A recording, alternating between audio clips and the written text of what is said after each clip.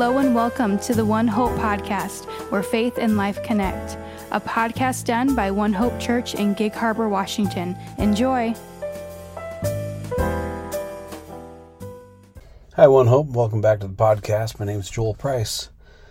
And today we're reading from Genesis chapter 15, verses 4 through 6, Habakkuk chapter 2, verse 4b, and Galatians chapter 3, verses 10 through 14. In the supplemental readings that Pat Lelvis assigned to us, or picked for us, and why we have dubbed this season's podcast, why did Pat pick that passage? Or why did Pat pick that passage podcast?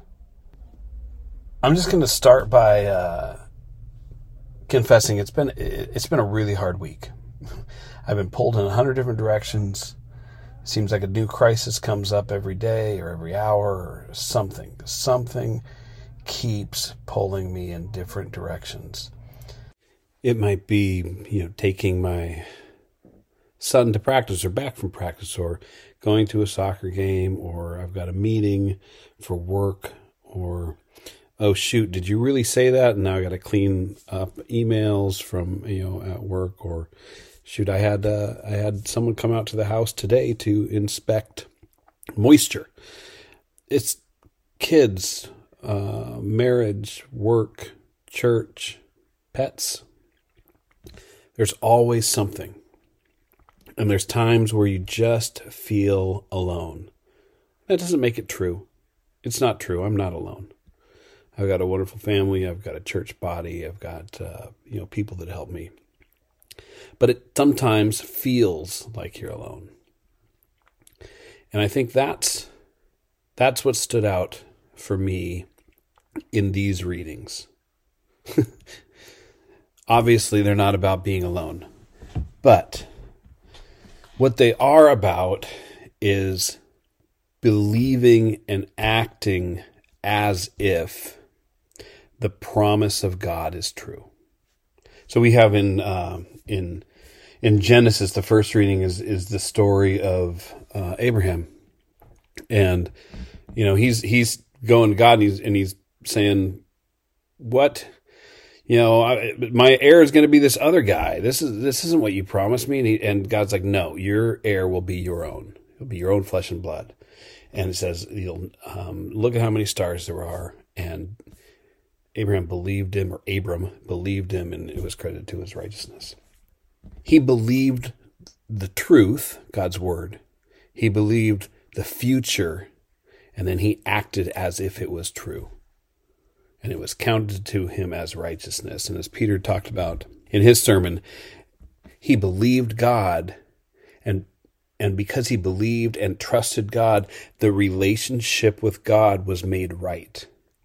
Not just was he made holy, but he was in right relationship with God because he trusted and believed. And it says in Habakkuk that the righteous live by faith. And in the NIV it says live by faithfulness. I like that. I like that faithfulness because that puts a little spin on what it is to live by faith. Because we understand what faithful means. I'm faithful to my wife. I'm faithful to my word. It means that I do what I say. I don't just pay lip service. I believe God and I act accordingly. And it's not about works. It's about trust. It's that Abram trusted God and it was credited to his righteousness. He was made right. His relationship was righted. As Pat put these together, we went from Abram to Habakkuk to Galatians. And in Galatians, it calls back to the law. Because you can't take matters into your own hands and trust. I can't take my salvation, my holiness, my righteousness into my own hands and trust at the same time. Because if I trust, I don't need to take it into my own hands. So Galatians says, "Cursed be everyone who does not abide by all the things written in the book of the law and do them."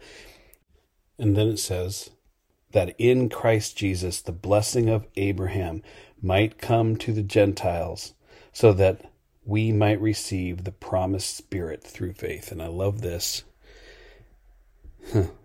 It's not just sanctification. It's not just being made holy. It's being unified, as James said in his podcast. It's being unified through the blood of Christ and our faith that he is who he says he is. And what does God do? He provides us his Spirit through faith. I am with you. You are not alone. And that's not just for the Jews.